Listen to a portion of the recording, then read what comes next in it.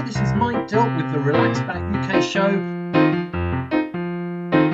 the Relax Back UK show, we explore all kinds of health topics, so keep listening and enjoy the ride.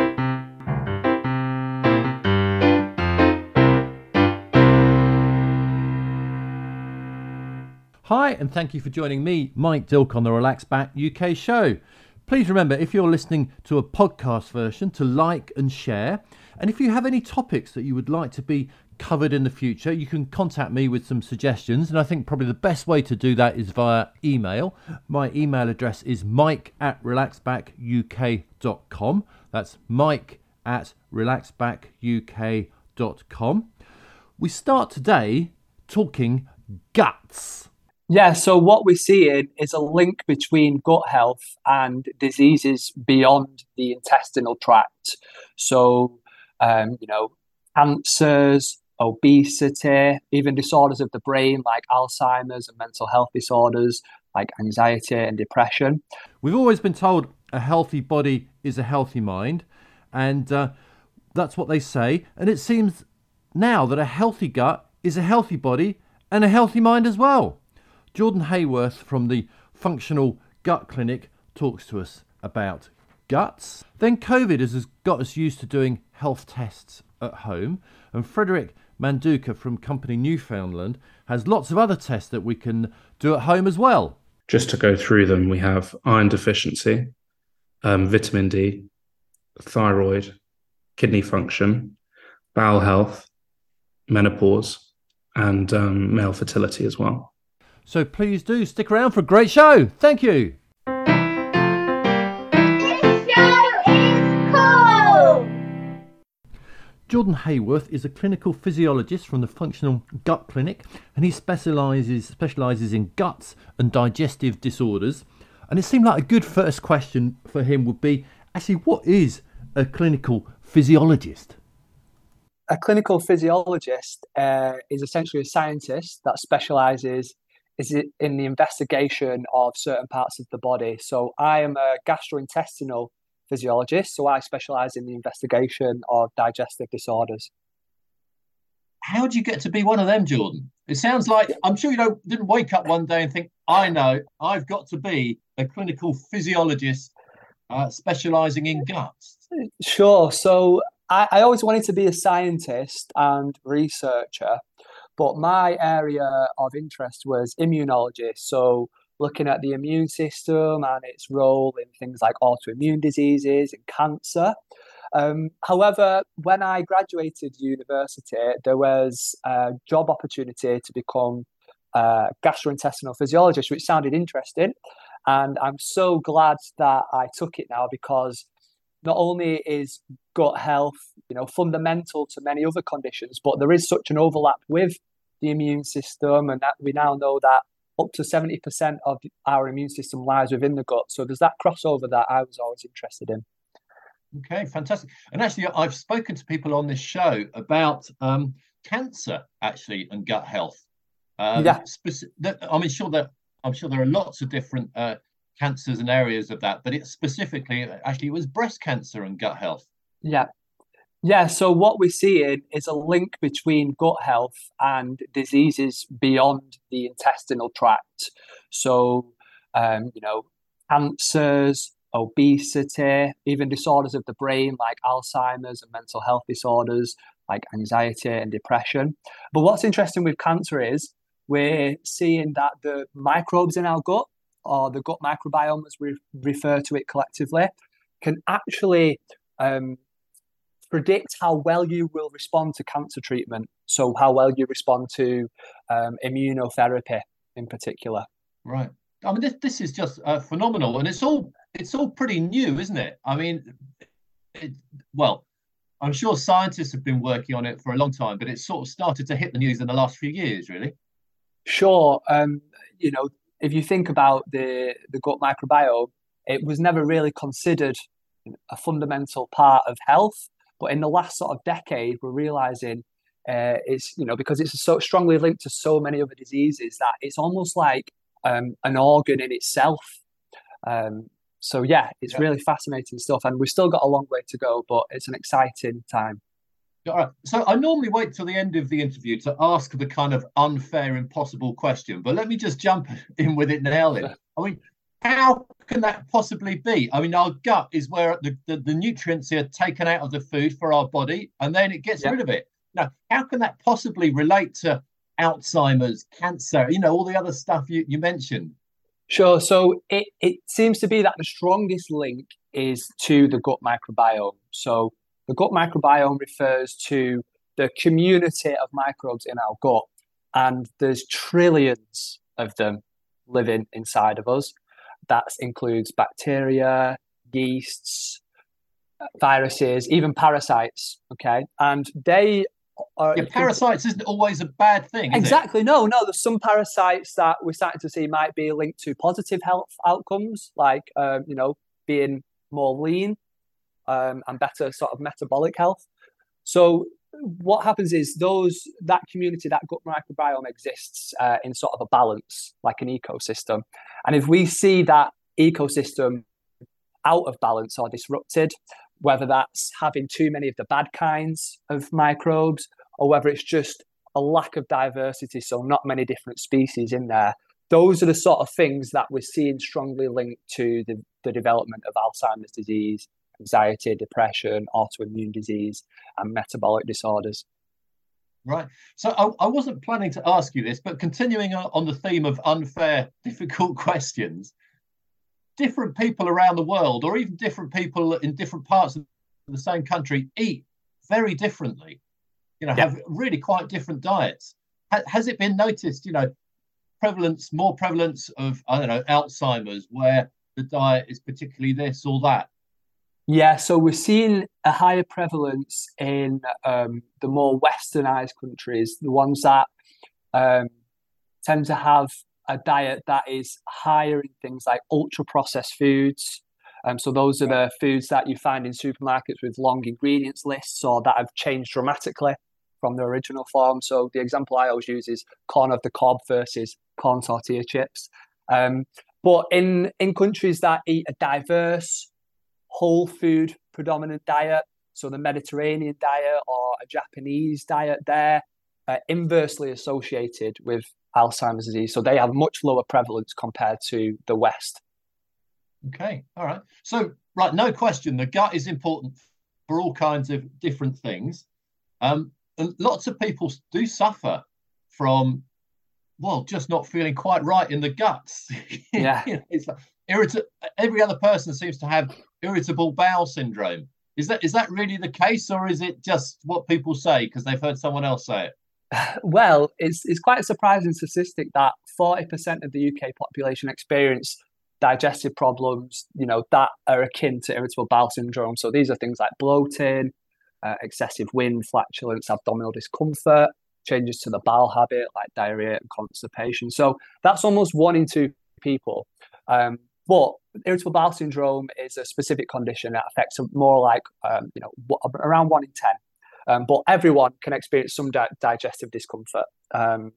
That is quite normal, for example, to feel bloated after, you've eaten a large meal or you might have had one too many drinks. That's normal. But if you're getting that regularly, then that's when it's time to maybe speak to a doctor to see what's going on. But surprisingly, almost 1 in 2 people who report these symptoms don't actually speak to a doctor about them. And it's quite important to speak out because, we need to make sure that there's nothing sinister going on. So it's important that we sort of break the poo taboo, so to speak. Break the poo taboo. All right. Yeah. That sounds like a good phrase. Let's just look at you say, make sure there's nothing sinister. All right. Yeah. What do you mean by that? What could potentially be a little sinister? So there are sort of alarm symptoms that we need to look out for, or red flags. So that would be blood in the stool. That would be unintentional weight loss, so losing weight, when you're not really changing much. It might be feeling fatigued quite often when, almost like you can't get out of bed or you find it difficult to exercise. So these are things where if you're getting digestive discomfort alongside those, you should definitely go and speak to a doctor about them. Okay, and it potentially might be cancer. Is that Well, that's it. So it's especially when it comes to gut health. So like blood in the stool can be a sign of potentially cancer or inflammatory bowel disease. So it's definitely worth speaking to the doctor if you notice that. And with things like bowel cancer, it's on the rise. So there are a lot more people developing bowel cancer, but it's one of the easiest to treat if it's recognized earlier. So the sooner you get it found out, the more likely you are to be treated. Early diagnosis is the key, Yeah. like many of those things. All right, so look, back to the gut, and so it seems like we need our guts to keep us healthy. So what would she be doing? What should we be doing? Because presumably, how the state of our gut depends on what we put in it, what we eat and drink. So what should we, what should we do? So the first thing I always say is to actually not do anything too drastic. So don't remove things from your diet unnecessarily. It's quite trendy to go gluten-free or grain-free or dairy-free, but unless you have an actual allergy to them, this can be detrimental to your gut health in the long run. Because if I go back to the gut microbiome, so a diverse gut microbiome with lots of different species in there is key to gut health, which means you need to eat a diverse diet. So aim to eat as many different kinds of plant foods as possible. The science suggests aiming for around 30 different plant foods each week. And that sounds like a lot, but this includes whole grains, beans, nuts, seeds, herbs and spices. So season your food well. And you can even cheat a little bit. So things like granola, which contains lots of different nuts, seeds, grains, or you can make your own coleslaw. And it also includes things like coffee, tea, even red wine to some extent. And another thing that is usually popular at the moment, but we're starting to see a lot of gut health benefits from it in the research, are fermented foods. So these are things like yogurt, kefir, which is a fermented milk, sauerkraut, fermented cabbage, sourdough bread. So what happens with these foods is they're cultured with beneficial bacteria and yeast, which helps to change the sort of matrix of that food, and it's easier to digest, but also what we're seeing with the research is might have more benefits to gut health. Okay, you mentioned sourdough bread there. Now, obviously, you know the microbes are very much needed in the rising of the bread and all that. But then you bake it, doesn't that just kill them all off? It does, but what happens with sourdough is because it's fermented for longer, it becomes easier to digest. So for people with irritable bowel syndrome, a lot of them will feel an improvement when they go gluten-free. But what we know from the research is it's not actually the gluten causing the problems in most people with IBS. Yes, there's a small percentage of the population with celiac disease who need to go gluten-free, but for those with IBS, it's not the gluten in wheat, it's these compounds or carbohydrates that are difficult to digest called FODMAPs. And with sourdough bread, the bacteria break down those FODMAPs, which means that they don't get fermented in your gut, so you're less likely to get bloated, you're less likely to get stomach cramps. Okay, all right. So the key really is a balanced diet with a varied balanced diet. And what was that number of different So 30 is the goal, 30 is the tally. Oh. But remember, this includes herbs, spices, drinks like teas, coffee. All right. Yeah. All right. Now, if you're doing all that, but you still got issues, whatever it might be, and it seems like a lot of us do, for whatever reasons. Presumably stress brings it on as well, does it? Sure, yeah. Stress is a massive silent gut health wrecker. So stress, if you're constantly stressed, you tend to be in the more fight or flight response. And this significantly impacts digestion. And so it can, what we're seeing is that stress can also disrupt the balance of microbes in the gut as well. Right. So you could be eating all the right things, but be stressed. What about if you're eating all the right things, but actually you have to have a course of antibiotics? I mean, that can knock out the bugs in your gut, can't it? Yeah, antibiotics obviously wipe out a lot of the gut microbiome. And what happens is we're seeing people who tend to have recurrent use of antibiotics, they're more likely to go on and develop some of these conditions like autoimmune diseases. Another big thing that people forget about is food poisoning as well. So food poisoning dramatically changes the dynamic of the gut microbiome. So it's what can we do if obviously sometimes we need to take these antibiotics, not to overprescribe them for things like the flu because they don't necessarily work for that. But when they are needed, what can we do to try and recuperate that gut microbiome? So we're seeing a little bit of evidence that maybe taking a probiotic alongside the antibiotics can reduce some of the side effects like diarrhea, but it's probably comes down to diet and how we can replenish those microbes that are lost. Sure. All right. So put those to one side. We're not suffering from stress. We haven't taken antibiotics. We're eating okay, but we've still got problems. So we're obviously unlucky in our gut health, our gut life. But any suggestions? I know you've got something that you're keen to chat about. Sure. So some people will have a good balanced diet, as you alluded to, but they're still getting issues, and that's where they might need a helping hand with a supplement that supports gut health.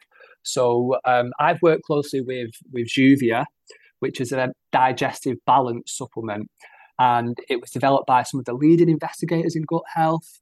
It contains a unique natural ingredient called enzyme-rich malt extract, or ERME. So it's made from 100% sustainable barley, and it's full of digestive enzymes. So what we found was that we did a research study, and in 3/4 of the people that took it saw an improvement in bloating, abdominal discomfort, and had more regular bowel movement. So the way that Juvia works is because it contains those digestive enzymes, it helps to break down some of those tricky to digest carbohydrates. And carbohydrates are the favorite fuel source of bacteria in your gut, both good and bad. So if you do have more of those bad guys and they're fermenting the carbohydrates, you're going to get a lot of gas produced, you're going to get a lot of bloating, flatulence. It can also change the bowel habit. But Juvia, by taking it with meals, you can help to break those down. So what a lot of people do with IBS or digestive issues is they tend to cut foods out and they feel better. Okay, so the example I always go back to is gluten. So you cut gluten out, you feel better, but it's not actually the gluten, it's these tricky to digest carbohydrates in the wheat. By taking Juvia, it allows you to have more food freedom. So you can eat more of those foods that you have been avoiding because the digestive enzymes help to break them down. Okay. You mentioned a couple of things there that I just want to pick up on. You said, okay, some research has been done to such that this enzyme, what was it? Enzyme regulated? Yeah, so it's an enzyme-rich malt extract, or ERME. So that's the ingredient in Juvia. So you're probably familiar with malt extract. It's used in baking. It's been used for centuries, used to make things like malt loaf. But this is a unique formula that contains a lot of digestive enzymes that break down carbohydrates. And so this is derived from barley. Yeah. And so how do you get it from barley? So I think it's it's part of the malting process. So the way they sort of dry grains for making hops and beer and that kind of thing. That sounds exciting because you use that for making beer. So can you not just drink a load of beer and you'll be fine? Unfortunately, no. Unfortunately not. So the malt extract, the ERME, contains these unique digestive enzymes, which are key to sort of rebalancing the gut microbiome. Okay. So then the other question that I always ask when people say, "Oh yeah, research has been done on it." So so is this peer-reviewed, published papers kind of research? Can I go and have a look at it? Yeah. So there's the study that I led, which was published last year in the journal Gut. So that was in. That sounds like a very appropriate journal. Yeah, it's one of the leading journals in gut health with one of the largest impact factors. But there's ongoing research with it too. So there's some larger trials going on in Australia and some other places in the UK. So it's a really exciting product backed by science, and like I said, we saw dramatic improvements in over 3/4 of the people who took it. Right. So do you just take it for a little while, or if you need it, it's like you've got to take it forever? How does it work? Yeah. So what we're seeing is we do sort of a 6-week intense phase of it. So you take it twice per day with meals, and that's what we call the rebalancing phase. Some people actually, for the first couple of weeks taking it, might feel not actually better, but feel a little bit strange. And that's as those microbes in the gut sort of replenishing. And then during the study, we noticed that maybe like week 3 or week 4, people start to see, a really good improvement. And then people can then adjust the dose to see what works for them. So maybe they reduce it from twice per day to once per day. Okay. So it's suggested that you keep on taking it though, probably. Yeah. So we see it as an adjunctive or supportive thing with a normal diet. Yeah. All right. So this is research that you did. You wrote the paper. Yeah. Okay. How many people did it take into account? What was the end number? So ours was a relatively small study because it was one of the first. So it was in 20. Right. But like 3/4 of them saw an improvement, which was really fascinating. So that's paving the way for larger trials. And we're getting, one of the most important things that we're getting is really good feedback from the users who are using it already. Yeah. Yeah. Okay, excellent. Okay, all this is very good news. If people want to find out a little bit more about this ERME, which then goes into the product called Juvia. Yeah. That's how it works? That's isn't it? right. Yeah. Okay. How can they find out a bit more? And if they want to have a look at the paper that you published, are there some links to that as well? Yeah, so I think if they firstly go to the Juvia website, which is juvia.me, so that's JUVIA.me, and I think our research is linked on the site as well. But if they're struggling to find that, then they can go to our website, that's thefunctionalgutclinic.com, and we publish all of the research that we've done from there. Okay. So did you do the research in combination with a university or at the clinic? No, at the clinic. So we were the main sponsor. So we're a clinic that's based in Manchester, London, and Cambridge. But we have a massive, R&D focus. So we run lots of clinical trials. We've done some for probiotic companies, prebiotic companies, and obviously Juvia as well. Yeah. Okay. Absolutely fascinating. This is because it's like every day I come across someone who complains of having, their guts in turmoil. So it's obviously something that really does affect a lot of people. I'm kind of fortunate, I think, in that it doesn't really happen to me. So I'm just one of life's lucky ones. But I know a lot of people do suffer from this. So I think this kind of thing could potentially be useful and help a lot of people. So Jordan, many thanks for chatting. Thanks for having me, Mike. The next section is about home testing for all kinds of different things. My guest is Frederick Manduka, and he's co-founder of Newfoundland Diagnostics. And I asked him if people really are getting more interested in their health and doing tests at home and looking after themselves in general. And if so, what is driving this whole change in people's outlook and behaviour? I think it's a very interesting space at the moment. We've seen across the board a rise in people wanting to take health into their own hands, wanting to understand more about their bodies, the symptoms they might be feeling. I think we've had a real wave of Google doctors, which is you type your symptoms into Google and it come back with some, quite scary things that's not particularly helpful to anyone, not people themselves or GPs that they then go and see. And having a more nuanced approach where people now very familiar with lateral flow tests, thanks to one of the only things, thanks to the COVID pandemic, you can now see people wanting to have that's searching for a positive in the COVID pandemic, isn't it? Exactly. It's very difficult. There are probably a couple more, but they're few and far between. So we'll take what ones we can.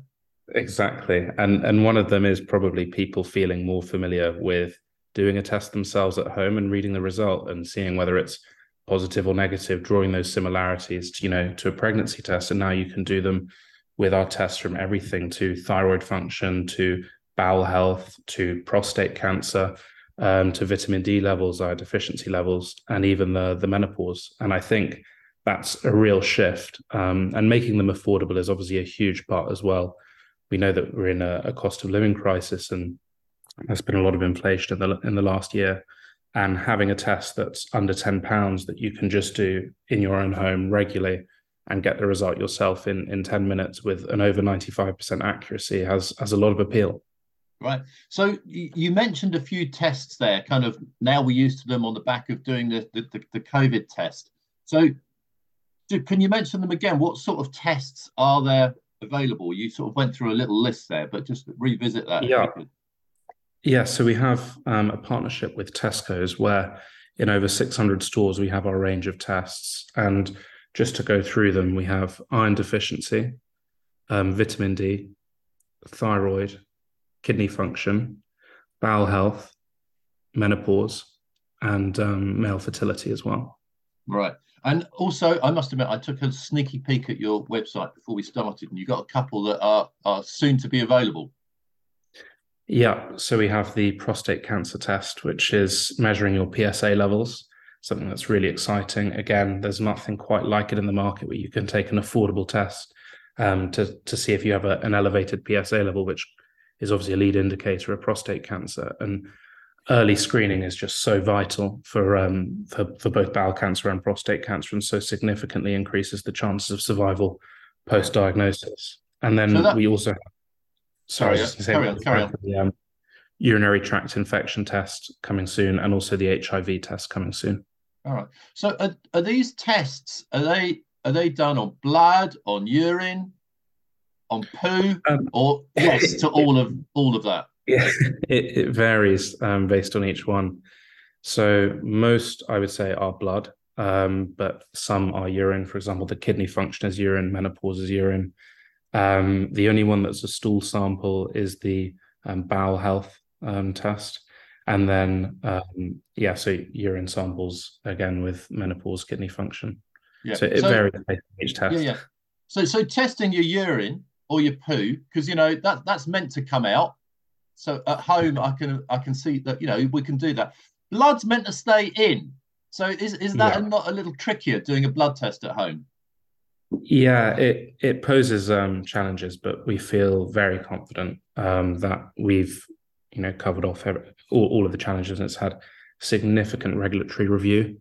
All of these tests are heavily regulated both by the MHRA and by the notified bodies in Europe. And for the blood test, you're provided a lancet in each test, and it's just a pinprick into the side of your finger. It's not painful, and then we provide a plaster and an alcohol wipe as well. So it shouldn't pose too much of a challenge. Okay, so it's a prick test. You're not sticking something in and sucking blood out. No, it's not. You wouldn't trust us to do that, would you? I'm hoping. I wouldn't trust myself to do that. So no. Yeah. Okay. All right. So now, with the COVID test, there was a lot of talk in the media about false positives and some of the issues that causes. Now, actually, you mentioned it earlier in the chat, but any test has a percentage of the time where it might not work for a whole host of reasons. Do these tests have, or what is the chance of a false positive in these kind of tests? Yeah, so the key really is how well the test is done. In a laboratory setting, or when the test is done correctly, the chance of a false positive is minimal, less than 1% for most of our tests. It's called, the scientific term would be specificity of the test. The issue is when the test isn't done correctly. And I think that's why we've put such an emphasis on not just putting the instructions for use leaflet in the test, which can often be quite a long bit of paper with lots of small print and isn't always the easiest to navigate, but also a leaflet in each test, which really simplifies it with pictures, and then also putting the videos of how to use the test in our app and also on our website. It just minimizes the chance of the test being done incorrectly. We saw obviously with the COVID test, people were even putting Coca-Cola or lemon juice in a lateral flow test to generate a false positive, so they wouldn't have to go to work or to school. And I know that's an extreme example, but it's the idea that, again, if the test isn't done properly or a contaminant is found in the test or something goes wrong, then it could generate a false positive. But actually, when the test is done correctly, it's extremely small. Right. Okay. Human error, that's the issue that you can't control, or people just doing slightly different things. But all right. Interesting. if people get answers to these tests, and it might be that they get the right answer or they've done it incorrectly and they get false positive, my thought might be to some extent, actually, this could be causing a lot of worry and a lot of anxiety. And because sometimes you go to a GP and he says, okay, we'll do the test, or actually, I don't think we need to do the test. And there could be a host of reasons why they say that. But aren't we generating a lot of anxiety for sort of no real reason here? Yeah, so I think it's an interesting argument, and I think it revolves around what you're actually testing for. I think with regards to health anxiety, there are a lot of tests which encompass absolutely everything. So there's a blood test that you can do. You'll pay between 100 or 80 to 100 pounds, and it will test for absolutely everything, including things like elevated sodium levels or different, minute biomarkers in your blood. And then you'll see a yellow or a red, and you think, well, I need to go and see a doctor. But actually, an elevated sodium level in your blood is not a reason to see a doctor, and that could generate some anxiety. But if you look at our tests, for example, the bowel health test, which is probably the most extreme test you could get a positive result to. Actually, if there is blood to be found in your stool, it's an invisible speck of blood. It's called fecal occult blood. It generally could indicate an issue with your bowel health, but also specifically a polyps or a cancer. Any doctor, any GP on the NHS would immediately advise you to see a doctor if you find fecal occult blood in your stool. Right. And it's one of those things where actually screening someone early reduces the chance or increases the chance of survival, to a multiple that is a no-brainer that everyone would want to screen for fecal blood at an earlier level. And that test just doesn't exist at the moment. I mean, the NHS are sending out tests once every 2 years if you're over the age of 50, but having a test that you can do quickly at home regularly to screen, especially if you feel symptoms, is definitely a good thing, definitely a good thing to have available. And actually, for the bowel one, the NHS is having a drive currently to get people to actually do the test that is sent to them. So, yes, I'm sort of with you on that one. Absolutely, so, yeah. From these range of tests, if you, I don't know, you maybe you do the iron deficiency test and you take it and you think, oh, goodness, okay, I've got a low score. It says I'm iron deficient. If you take these tests to your GP, is he going to take you seriously? Because hopefully you will with the bowel cancer one, because you just mentioned that. But there's a lot of other tests here. Is the GP going to say, oh goodness, right, we must do something about this, or would he just say, well, yeah, don't worry about it, try eating a bit more red meat, or what's going to happen? Yeah, so it completely depends on each test. Like you say, I think in terms of the GP's response to a lateral flow test reading, it's really helpful. These tests are used in hospitals all over the country and all over the world. And it's one of those things where 70% of all doctors' decisions are made on the back of a diagnostic result. So going to a doctor and saying, look, I've taken a test, it says that my vitamin D levels are low, it's significantly more efficient than going to the doctor and say, I feel a bit run down, because that could be 100 different things. Whilst if you say, look, I've had a low vitamin D result reading, or I've had a low iron deficiency reading, the doctor will then process that information, say, well, it could be related to this. You might be able to fix this from a lifestyle change.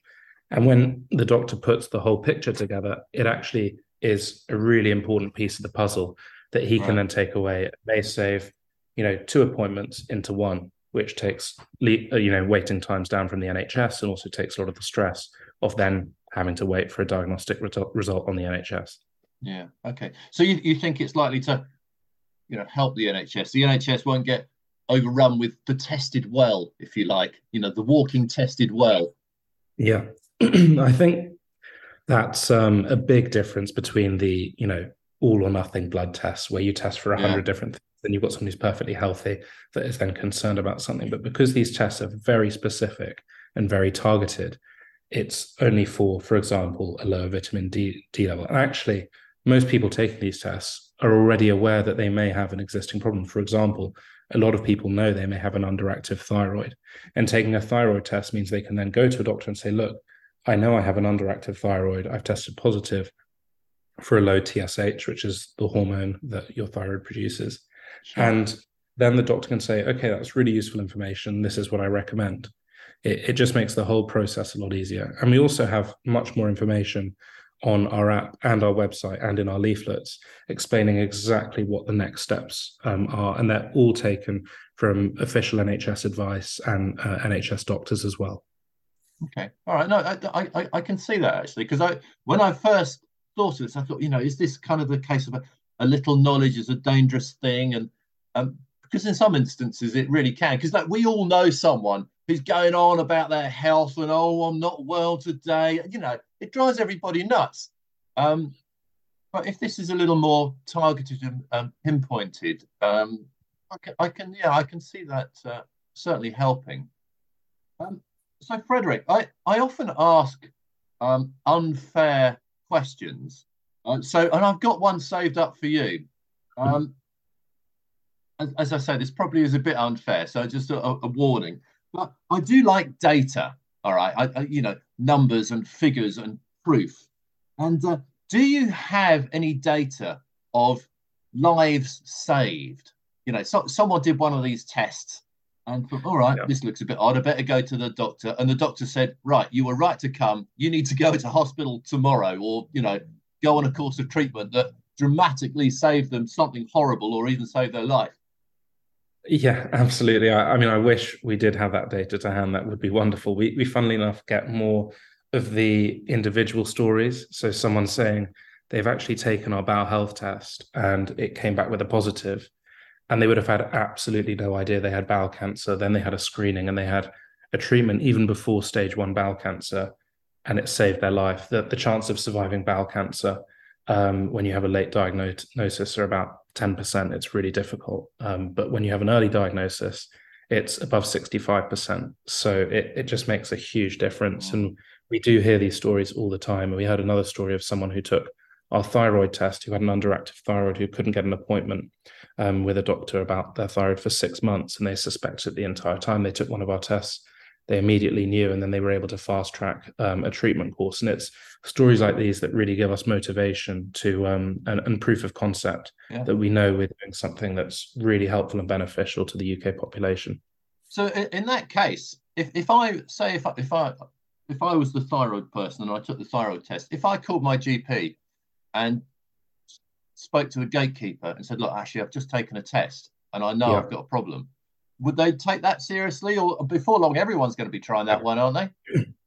Yeah, I mean, absolutely. I mean, especially because with the thyroid, they will know, okay, the pituitary gland in the brain is not sending enough of the thyroid hormone to the thyroid, and that's what's causing the problems. They'll know immediately what to do. The question is, obviously, it will depend on each GP surgery, where you are in the country, for how long it will take to get that treatment. But in terms of in a doctor's mind, they will know exactly what the problem is once the test has been explained to them, and once they know the result. It's as simple as that. But again, obviously, wait times vary on the NHS, but having this information could save 6 or 7 months of waiting around, not sure what to do, because actually, unless you do a test, the symptom overlap is just so wide and varied that it's very difficult for a doctor to actually know what to do. And they have such pressing concerns. They might think, immediately, is this cancer? Is this going to cost someone's life?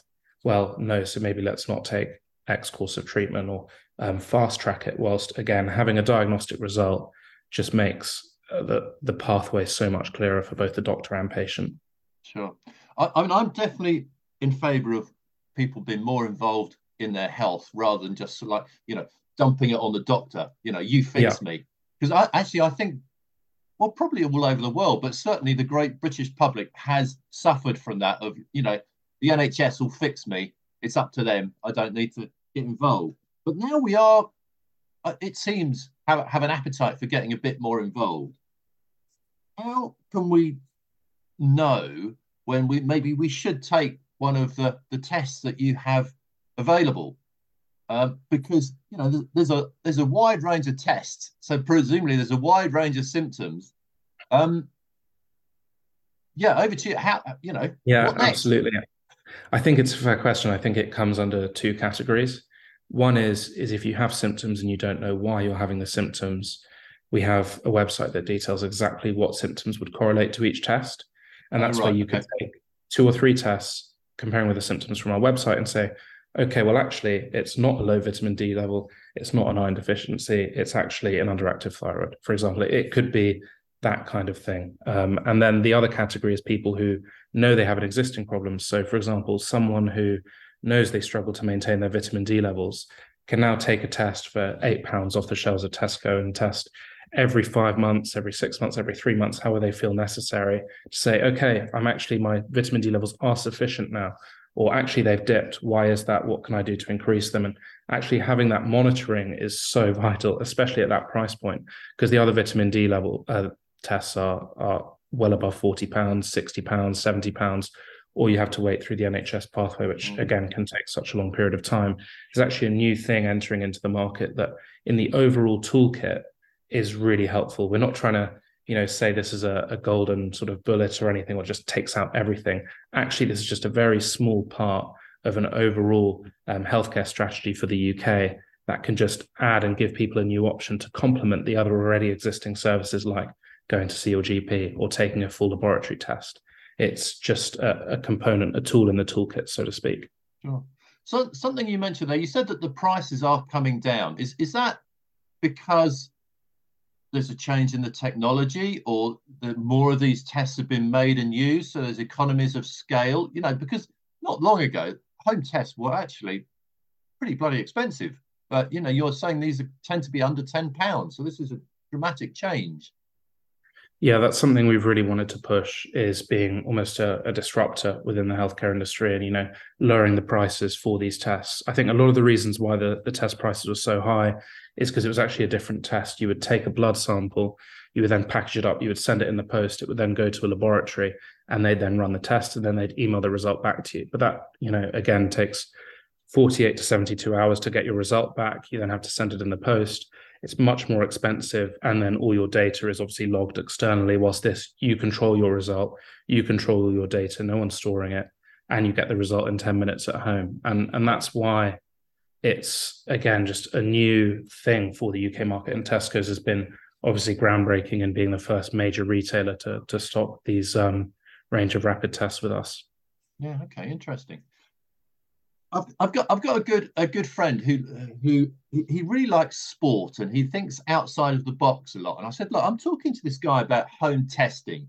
What should I ask him? And he thought for a moment. He said, look, where's it all going? Are we going to get to the point we have like a continuous readout where you get up in the morning and you stick your finger in something and it says, oh, this morning you could have these problems? And he said you could take that one step further, because okay, I'll tell you the whole story. It's slightly bonkers, but he loves football, and he was saying, could it get to the point where a footballer could get information that, okay, you're at risk of an injury if you train today, don't train today, because these footballers, they're worth a lot of money. If they're out for a week or two, this is big news.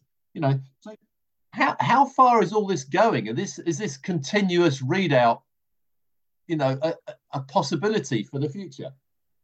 Yeah, it's interesting where it's going. I think, to be completely frank, the technology for diagnostic testing, at least rapid diagnostic testing, is quite far off with injury prediction. But I know with the way sports science is going, that they're feeling like they can predict hamstring injuries, for example, for a footballer based on how many sprints they've done and recording it on their computers. And that's all very interesting. But I think in terms of rapid testing, we want to give people as many options as possible. We're certainly not pressuring anyone to take a test unnecessarily. It's just there as an option for people who want to take health into their own hands and see, for example, I've been feeling this, I know my body, is it this? And then they can get a result that's affordable and quick right there in front of them. And that's just something we want to provide and offer as best a service as possible. I think where it goes will be really interesting. I know there are lots of things that people, would love to test for. There's a lot of, for example, athletes, perhaps like your friend, who want to know their testosterone levels before they train. And there are other forms of diagnostic tests which can do that. The rapid lateral flow tests don't have a test for that right now, but again, in the future they might, and that might be something really useful for a lot of people. Yeah, I think the whole topic is very interesting, and I can see it, being more and more popular and people getting really excited about it. But if people are listening to this little chat and thinking, yeah, actually, I'd like to find out a bit more about this, even take one of these tests, what should they do next? I'm sure, point them to a good source of information. Yeah, absolutely. So the best source of information would be our website, www.newfoundland.io. And that provides all the information regarding symptoms, next steps, what each test tests for, and then has all the tests on our website. The other option as well is to go to your local Tesco's. It's not in the Tesco's Expresses, the small stores, but any of the larger stores, it should have our full range of tests in the health and wellness section. So that's what I'd recommend to do. And yeah, try out the test for yourself. We'd love to hear as much feedback as possible for what people think. And yeah, it's a new option to take a rapid lateral flow test for lots and lots of different health markers. Good. All right, Frederick, thank you very much indeed for chatting. Very interesting. Perfect. Thank you, Mike. Really appreciate it.